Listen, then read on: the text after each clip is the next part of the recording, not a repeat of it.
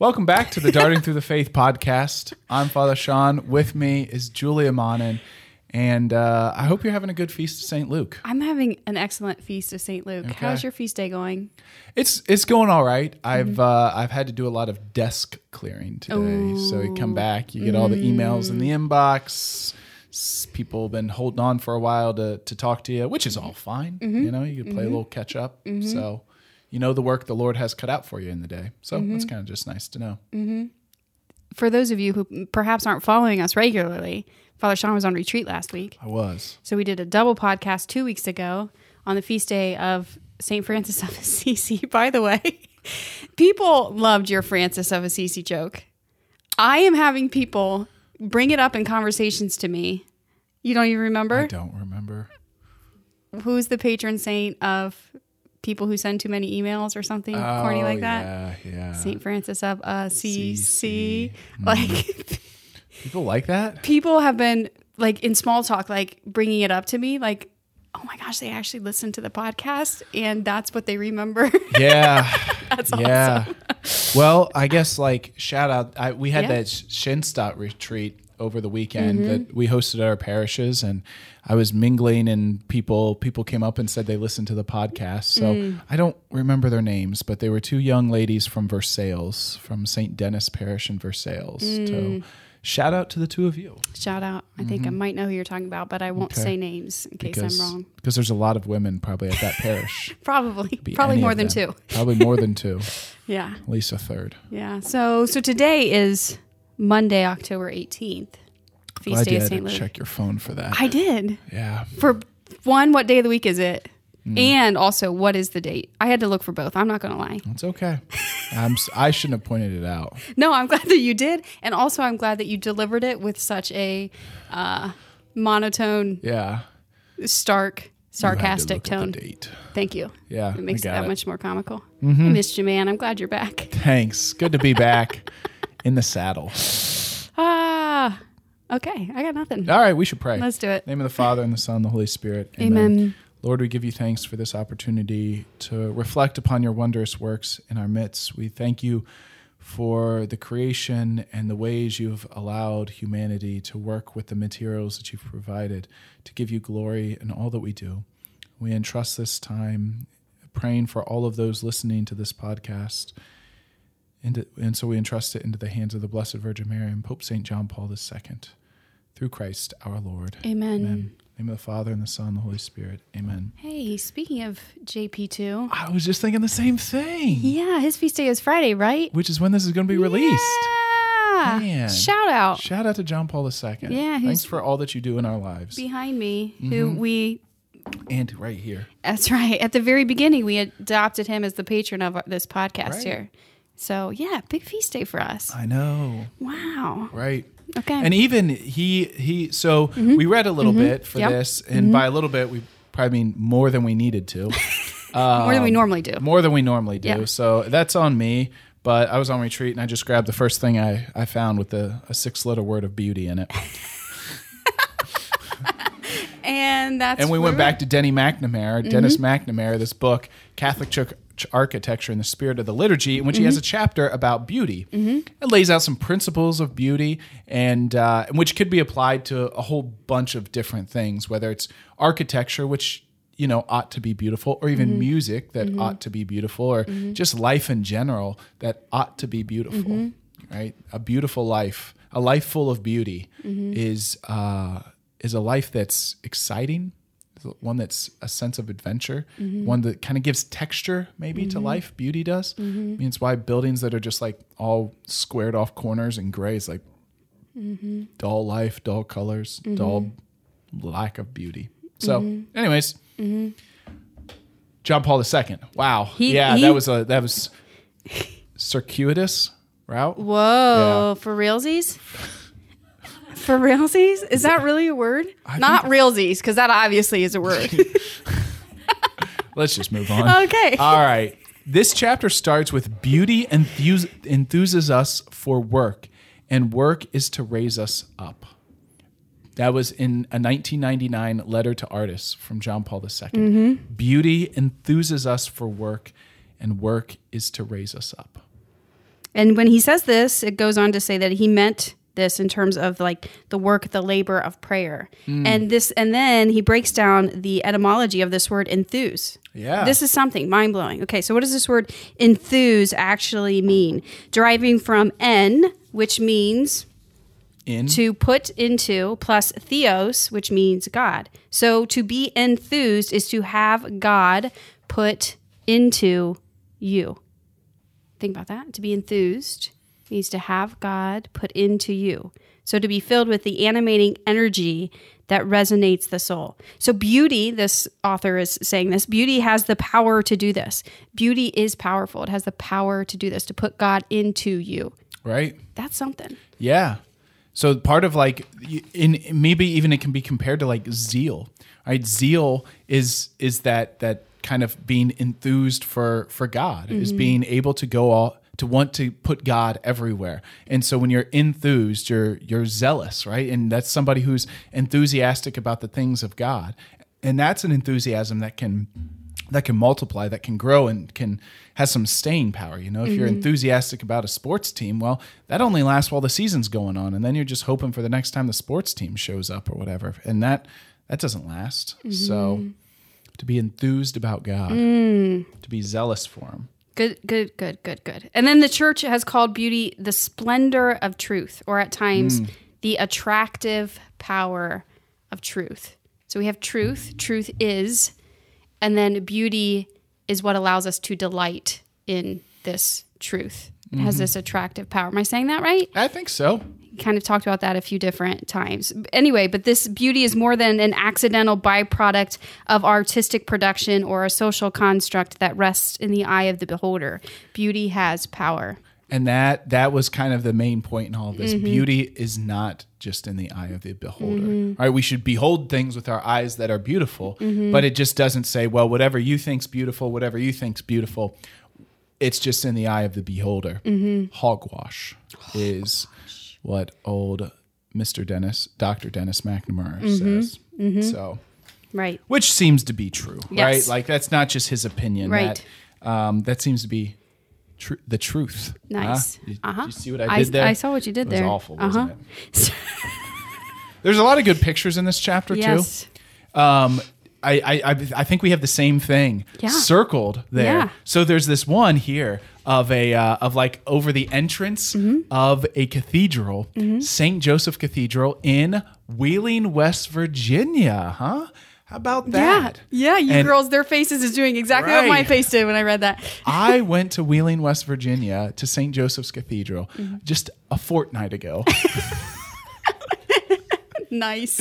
Yeah, Friday. I was there. I have this little. This is gonna get really quite the detour. Okay. Which is kind of the story of this day. I took a detour on my way home from retreat and visited 3 cathedrals along the Ohio River, one of them being St. Joseph Cathedral in Wheeling, West Virginia. So very beautiful building. But what makes something beautiful, you might ask? How do we know that something is beautiful? The paint color. The paint color? Just kidding. Yes. And you know, he makes this point always, like people, when they come into a church sometimes, especially one built maybe, let's just say in the last 50 years, there's this sense of like, this doesn't feel like a church, right? And so trying to get at like, what makes something feel like a church, right? What is it that's missing when it doesn't feel like a church? Because maybe the issue is, well, you just need to change your perception of what actually churchness is, what it means to be like a church. Or there's something lacking in this building. Or even you think about music, right? Somebody sent me a song over the weekend that I think got used in churches that was just absolutely horrendous. It was on an album called High God. So you can like high, H-I? Yeah, or high, yeah, H-I? Okay. Yeah, so anyways, but that didn't seem like church music, right? And so what is it that's missing in these things that it's like, it's nice, but it's not actually what a church is supposed to be like. So we're getting to that, right? That's what he's getting at. Yes. Yeah. That it's more than just a personal opinion. It's more than just this relativistic type of approach of, well, if you say it's beautiful in your eyes, then that's fine. And I disagree with that. There is constructive reality to truth and beauty and goodness and what is true and what is beautiful and what is good. Right. That is beyond just a relativistic, this is a personal opinion. That's the point, right? That's the point that we're driving home to this, right? And then also the reality that beauty, like when we talked about art, and obviously there's a connection with all of this too, art, when it's done at its best, is supposed to draw us into who God is. It's supposed to help us picture something that's indescribable, that we can't communicate. And beauty is meant to do the same thing. Beauty is meant to draw us into this attribute of God that reveals more of God, who God is to us, right? In ways that we can't communicate. As you can tell right now, I'm having difficulty communicating it. But it's part of the incarnation. Right, that the Word became flesh and dwelt among us. So it's not just that happened 2,000 years ago and the Word became flesh in Jesus Christ, which is absolutely true. And Jesus Christ walked the earth, died, rose, and is now ascended into heaven. But this sacramental reality that we live in is still present. And there's still in whether it's in music, whether it's in words, whether it's in people's lives, whether it's in a building, it's supposed to reveal the incarnation, that God still dwells among us, flesh and blood, and we need these physical reminders of that. I mean, we all instinctively know that, right? I remember one time I was visiting this chapel on a university campus, and it was a Catholic chapel. I was there with one of my non-Catholic friends, though, from high school, and we were looking around, and there was two of us that were Catholic, and he wasn't, and we were kind of lamenting, like, I bet this place was just beautiful. What have they done here? And the walls all got whitewashed and all of this. And the friend who wasn't Catholic was like, well, does it really matter? It's just a building that something happens in. And that's very, like, is this just a building that something happens is? But the point about beauty, and the point that gets driven home here, is that beauty actually should reveal what happens here, right? A good sacramental building reveals what, and the better it reveals what is really going on here, the more beautiful it is, right? So there's an idea of a church that's based on the heavenly Jerusalem. And you see this throughout the book of Revelation. God tells them to build, right? They're always building the temple in Jerusalem. This perfect temple in Jerusalem is really what our churches should imitate. And the better they do that, the more beautiful they are. Like, there's this ideal, and the better it gets incarnate, the better the more beautiful it is, right? And that's no different from, I mean, like anything else in life. You think about, we have this ideal of what the perfect waterfall looks like, and the closer whatever waterfall you see imitates that, the more beautiful it is. Or even this person. People, like there's this ideal, and actually they can do this. Like, psychologists can study like what facial features and proportions of bodies that people say is the most attractive or the most appealing, and then like they can like digitally create a person with all of the perfect proportions that's like the ideal. And that just sounds a whole lot of robotic and like some total stuff, but it tells you that the closer that somebody conforms to this idea of beauty, and of course that's physical, right? That's all that is, and there's a whole lot more depth to a beautiful human being than physical attributes. But the closer it is to that ideal, the more beautiful, like a life, right? The more a person lives in sanctity, the more beautiful the actions of their lives are. So that's the point, is that beauty is tied to this building, this church, this music. As close as it can resemble the ideal, the more beautiful it is. I feel like I just talked a whole lot. You might need to like pick out something that's digestible there. So we haven't mentioned it yet, so we'll begin there. Like in the purest definition of beauty, it's as simple as it is profound. An object is beautiful when it is most clearly and fully reveals its ontological reality, the very reality of its being as understood in the mind of God. Therefore, things should look like what they are, which is the first step toward revealing what they actually are. Things should look like what they are. So he makes the point of like churches should look like churches and factories should look like factories. And there is a beauty to a factory, but because it's a factory that's set to do different things, Kind of right? has a limited beauty compared to the church. Right. So you think about that, and that's it's such a simple statement that it makes you go, what are you actually saying here? But things should look like what they actually are. This is the first step toward revealing what they actually are. Right. Yeah, And- duh. Yeah. And you can Right? even think of this like an image of Saint Joseph, right? Saint Joseph right now is for all eternity interceding before the throne of God, right? That's who Saint Joseph is at this very moment. He's a saint in heaven praising God. So an image of Saint Joseph should reveal that. It should reveal him as this glorified body, not like Saint Joseph taking a bath. Right? Like that is not what St. Joseph is doing for all eternity.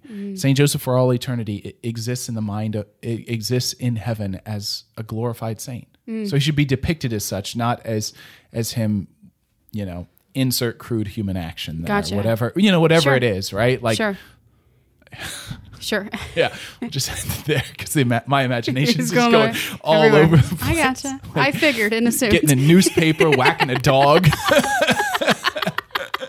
Yes. Okay. Yeah. So this was pointed out too in here. Like a beautiful statue triggers a desire to seek a saint's intercession. So again, Yeah. this idea, these beautiful churches that we see instinctively draw us, Enthuse us. Yeah. Exactly. Same thing with these images that we see or these statues that we see will draw us. The beauty draws us to God. Yeah.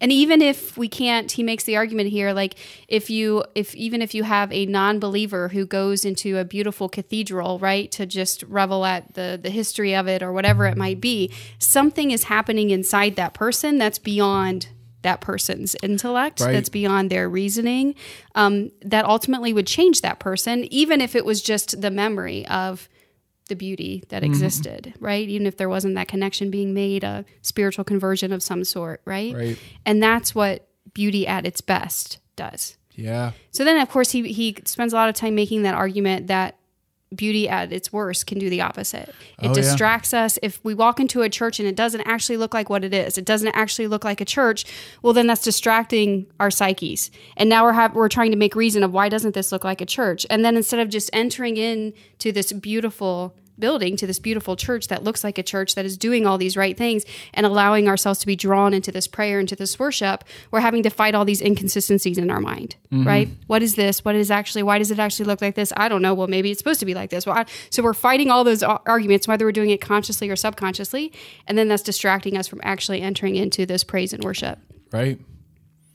And so as you're talking about that with physical beauty, you could say the same thing with music. Right? Sure. Why does this music sound like, I'm at a Bon Jovi concert, right? Like that's not drawing us to the Lord. It's actually kind of like cognitive dissonance where you're like, I'm supposed to be here praising God in the language of the angels and saints, but somehow that melody that I just heard is from who knows what, Now song. I have Bon Jovi in my head. Are you singing It's My Life? No. Oh. I'm wanted. Isn't that Bon Jovi? It is, yeah. I also, the next one I was going to guess was Living on a Prayer. Oh, now that would have been better. Whoa! Okay, moving on. Who doesn't love to shout that song? Let's just pause there for a little bit. If you can sing that song without shouting it, let us know. I dare say it's impossible. Dare say it's impossible. Yes. And then he breaks down like three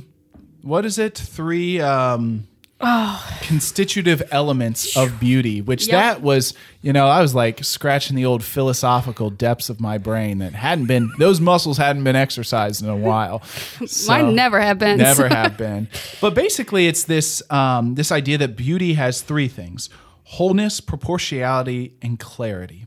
So wholeness is basically this completeness, this perfection of a thing. So the idea being that a church in its entirety, right? This ideal of what a beautiful church is should not be lacking in any part of it, right? So if you're going to have a beautiful church, there's got to be an altar. There's got to be a tabernacle. There has to be these constitutive elements for a beautiful thing to have it all, right? my face, as unbeautiful as it is right now, would be less beautiful if I was missing my nose. True. Yeah. Accurate. Because I'm missing part of a constitutive element to my face. So for penance, it's a feast day, so I'll keep my nose. But tomorrow, on the feast of Isaac Jogues, John de Brebeuf, and companions. Did you do that on purpose? I did not know that was going to come out of my mouth Okay. today. All right. Wow. Okay. Wow. Unplanned even. I just got it on a roll. Wow. Wow. Right. So that makes sense, right? A beautiful thing should be complete. The more complete it is, the more beautiful it is. If it's lacking something that is integral to a church, well, it's going to be a little less beautiful. Right? All right. And you've seen that. You walk into a church, there's no crucifix. Like, what in the world? Oh, we don't believe in that. Well, okay. Let's stop there. Another one was harmony. Or proportion, right? That there's a certain harmony between, let's see, and you can even say order. Let's see, there was a couple really good examples that he mentioned. So it should be like a church should be like, you think about harmony in, I stopped by this church in the middle of nowhere in Pennsylvania while I was on retreat. And there, like, this idea of harmony between everything was utterly lacking. So you walk it from the outside, it's this beautiful Gothic church with two spires just touching the heavens, tallest place in this building, on this hill that overlooked the city, absolutely magnificent. And you walk in and like, man, there's like 3 different hands that went in to try and put this thing together. So there's, like a kind of a modern but nice design of an altar, but clearly didn't match the rest of everything going on. Carpet that was just kind of like, again, fine, but didn't match it was just like a hodgepodge of like these beautiful old wooden confessionals, but yet a white marble altar with like some gold. It's like the whole thing just like, there was a whole lot going on that there was no harmony between everything. And so to think about how God reveals himself to us in his beauty, in his order, in the cosmos, and it even points us out. You look at strands of DNA, you look at everything in the world, and there's order to it, right? And since the fall, that we've, as our sin has created disorder. And so beauty will draw us back to this order of God, I believe, is this constituent of beauty that we're talking about. Yeah. Right. Okay. Some order between it, some harmony. But you're getting into creation. I mean, isn't that the very first thing that God does? Is that he puts order into chaos, right? The sea is there's just chaos everywhere. And the first thing that God starts to do is he starts to order things, right? Let's divide the night from the day. Let's divide the sky from the earth. Let's divide the land from the water, right? He's putting order. He's putting things together so that, it's an ordered creation. But then the other thing they mentioned about proportion is churches are therefore important, and the level of time, craft, cost, and effort should be proportional to that importance. So basically, because the church building is the most important building in any city that the church exists, it should be treated as such, ideally, right? And of course, that rarely ever happens, right? Stadiums are the ones now that are basically the cathedrals, right? But you think about churches, like people would just pour out so much of their savings to build a church that oftentimes they'd never see completed. The great cathedrals in Europe, somebody could work for 30 years as a stonemason there and not see its completion. Boggles the mind for us. But that sort of effort compared to every other building should be so much more so in a church, right? And then the last one. So we got this this integrity, the wholeness. We've got the proportionality, and that, like the eye likes things that are proportional, right? Even if we don't consciously know it. Like we like things to be in certain order. There's a relief when everything's kind of like, you go into a building where there's no right angles and you're like, what is going on here? Then how well does it communicate? How well does this building communicate what it really is? How well does this church building communicate what it is? How well, and you could say that with all of creation, right? Like how well does the Grand Canyon communicate that God is one of absolute power and majesty? The Grand Canyon does that incredibly. And that's why it's so beautiful, is because the vastness, the power of the Lord that created this is just on full display. That's what makes it so beautiful. I love this idea, and it's not an idea, this reality that the more beautiful something is, the more it actually expresses what it truly is. Right? Okay, such a simple thing. But the more beautiful it is, the more it actually expresses what it truly is. So the more beautiful a church is, the more it will actually speak to the depths that I'm a church, and this is what's happening at this church, right? And revealing, like you said, the heavenly Jerusalem that we read about in the book of Revelation. So the more that it is like that, the more beautiful it is. And I like to think of that about our own souls too, like to go that route just for a hot second, but to think about how we're all created for some unique purpose, right? And for some definite unique purpose. And the more we allow God to purify us of our inordinate attachments, to strengthen us in our weaknesses, to perfect us in virtue, and in short, to become holy, to become the saints we're created to be, the more we emulate the beauty of our souls, the more we are who we were truly meant to be, the more beautiful we become. And it's so much more than, finding the latest night cream that's going to keep you from getting wrinkles on your face. That's not what this is. Right. The more you become who you were truly meant to become, the more beautiful you will become. Absolutely. Yeah. And you could see that, like, you can see this on faces of people who are beyond their prime of physical beauty, right? I talk often of my grandma who recently passed at 91 recently. It's like 6 months ago. But she, just the look of serenity on her face, even on her deathbed, it was beautiful. It was captivating. It was radiant. And that's because she was living the life that she was created to be, to have these children, to be able to die in the graces of the Lord's sacraments. Like that's ultimately what is beautiful. And that interior beauty radiates out of our lives. I mean, it's why somebody like John Paul II or Mother Teresa was just so captivating, just on a human level, that people who didn't even believe in God were drawn to their life. And actually, I was on retreat. You're saying that about the soul. One of the things that really struck me was in the gospel according to Luke, where Jesus says, the kingdom of God is within you. And that whole reality of the church, of it's supposed to be beautiful and it's supposed to become what it was meant to be, exists straight in the human heart. Yeah. So go back to what we talked about how, since the fall, since sin entered the world, it's created disorder and created chaos, distortion, ugliness, right? And so all of this is meant to, like, true beauty does that. It draws us back. It reorders what we've disordered through sin. In our buildings, yes. In our world, yes. And in the lives of our souls as well. Yeah. And there was one little thing you mentioned is about how beauty can be formative. Right? The beauty in a music, the beauty in a building can help to form us in who God is. A beautiful tabernacle helps to reveal that this is where the King of Kings and the Lord of Lords dwells, right? If it's a simple wood blocks that's made by, Joe Schmo down there or whatever, like, it doesn't reveal who's actually there. And it doesn't teach us that Christ is truly present in the Blessed Sacrament, but beauty actually does. And beautiful music does the same thing. That's put in time, and it's got this incredible language of the human voice. So beauty. Amen. Okay. So those were the three. Ancient, ever new. Yeah.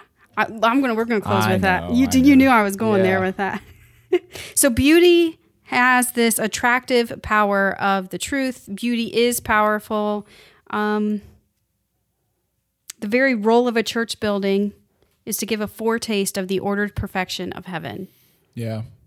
So how many times do you walk into any church and say, I'm in heaven. I'm in heaven. Ought to be everyone. Ought to be everyone. Ought to be everyone. And that even, you ever seen like a piece of art where it's like, well, what does this mean? Well, you got to figure out its meaning for you. And like, where we have to put the meaning into it rather than it revealing meaning to us. And ideally that's what beauty does. It reveals to us, it speaks to us. We don't have to speak to it. I guess that's just another way to distinguish between the ugly and the beautiful. And two, I think, like, we need to have the permission to know, to like your instincts of who you are and how you're designed will kind of tell you this, right? Instinctively, we have that sense, and perhaps we're, I don't know, try not to hurt anybody's feelings. And I'm not saying go around and just start writing hate mail to every person. Every architect. Right. Yeah. When you walk into ugly churches. Go to people's gravestones and, leave a note there for them. Right. Let's not do that. I want them to see this at the second coming. Right. but let's admit that, instinctively, this doesn't look like a church. Something seems off here. And you know what? When I walked into this beautiful, timeless cathedral, it's different. There's something there. Yeah. Yeah. So to recognize that.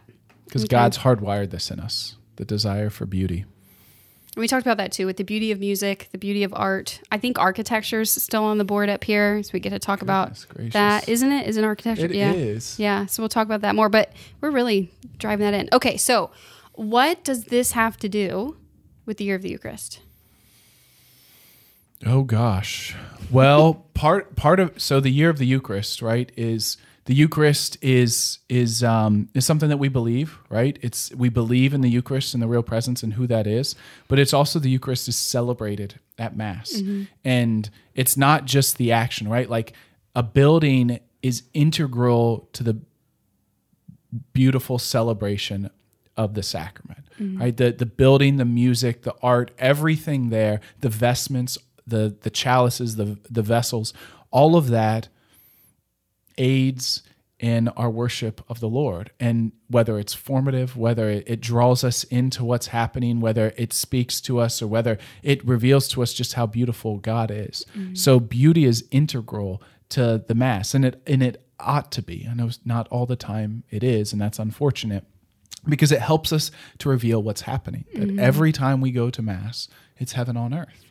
And so beauty can help reveal that to us and can help draw us into that.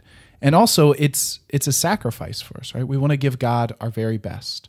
So we give him the best of art. We give him the best of music. We give him the best of our time. We give him the best of gold, of silver. Like we give the Lord all. So it's an offering also. Lord, this is the best we have of art. Like the most beautiful whatever mural in our whole town is here in the church, Lord, because we're giving you the best of what we have, right? So we're offering to the Lord there all that we have. We got a long way to go.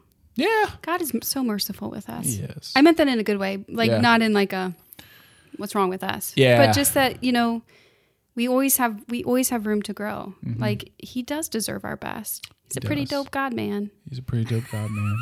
You said that one time. I did say that one time. So much. You just said it again. I said it again. Yeah. So you're Quote right. yourself. Yeah. Anything else? We should probably end before we. Yeah. Go on a million tangents. Can I say something else? Because in this article, my Holy Father John of the Cross made the article. So how do I not mention this? I did. So this is great and very fascinating. And so I'm going to read this. So like all true enculturation experiences, the encounter of a church design with the culture that builds it requires that the Catholic theology be held up as a judge to determine if some aspects of the culture need to be purified before being suitable for use. So he's making the argument that there is like objective measures to what makes something beautiful that should be there. But just like every butterfly is a butterfly, there's a million species of butterflies and they all are beautiful in that this particular species is emulating what this species is, right? So it's okay that culturally, like there's not just a... everyone has to look like this. Exactly like this. Don't change a thing. Bigger or smaller, depending on how many people you need in the pews. Right. So he's making that argument. And he's saying, but culturally too, you have to look at it through the eyes of theology and moral theology and say, perhaps culture isn't always a great, perfect way to look at things, right? It needs purified. Needs purified. So cultural conventions are always judged by the standard of truth and appropriateness as known in the church. John of the Cross reminds us that love effects a likeness between the lover and the loved. The job of the church and the ecclesiastical artist and architect is to present things that are lovable, not because they embody the latest secular fad, but because they reveal to us the realities of Christ and the redemption he offers.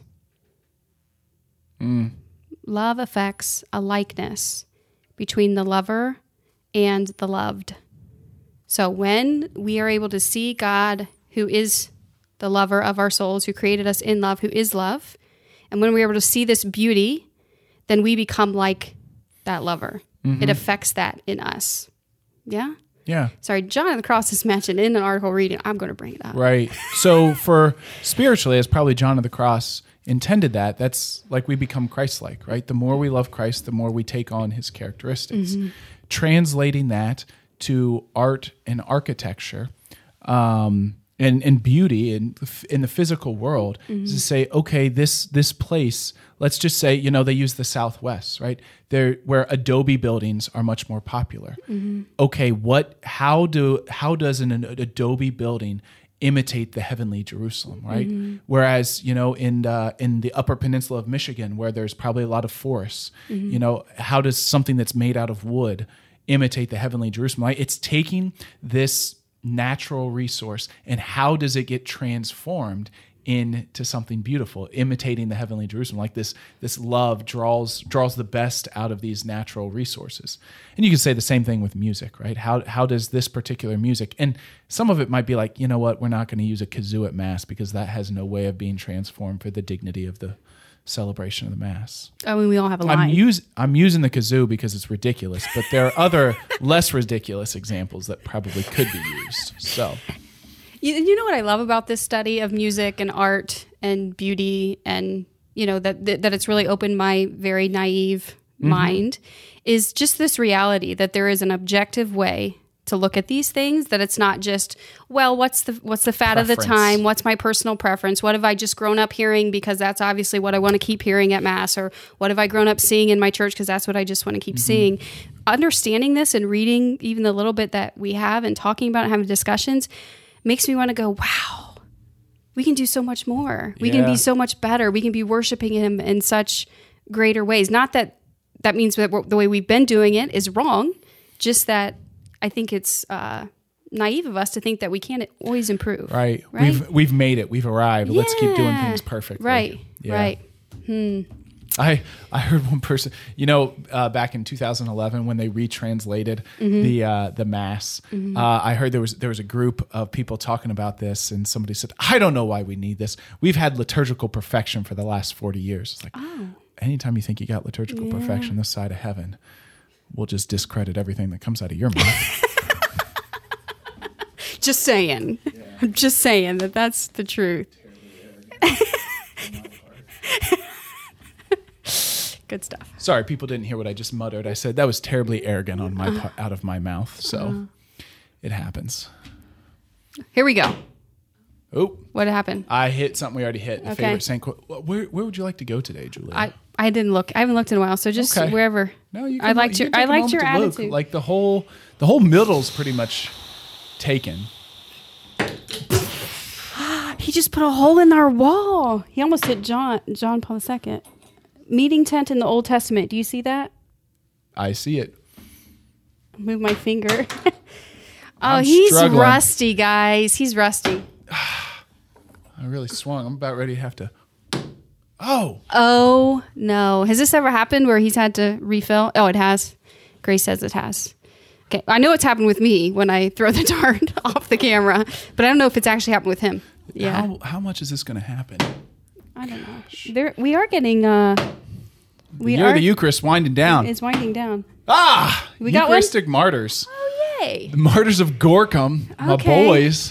My boys up in Belgium. Nice. Juan Rogue Diggle. That's sweet names. You pick sweet names. Anytime there's a name on here, you pick sweet ones. The martyrs of Gorkum. I cannot wait to say the quote of, what's his name? Don't spoil it. I won't, but tune in next week. Don't spoil it. Don't. Anything else? Pray us out, Julia. I'm going to end with words that probably will sound familiar to most people. These are words of St. Augustine. Late have I loved you, O beauty ever ancient, ever new. Late have I loved you. You were within me, but I was outside, and it was there that I searched for you. In my unloveliness, I plunged into the lovely things which you created. You were with me, but I was not with you. Created things kept me from you, yet if they had not been in you, they would not have been at all. You called, you shouted, and you broke through my deafness. You flashed, you shone, and you dispelled my blindness. You breathed your fragrance on me. I drew in breath, and now I pant for you. I have tasted you, now I hunger and thirst for more. You touched me, and I burned for your peace.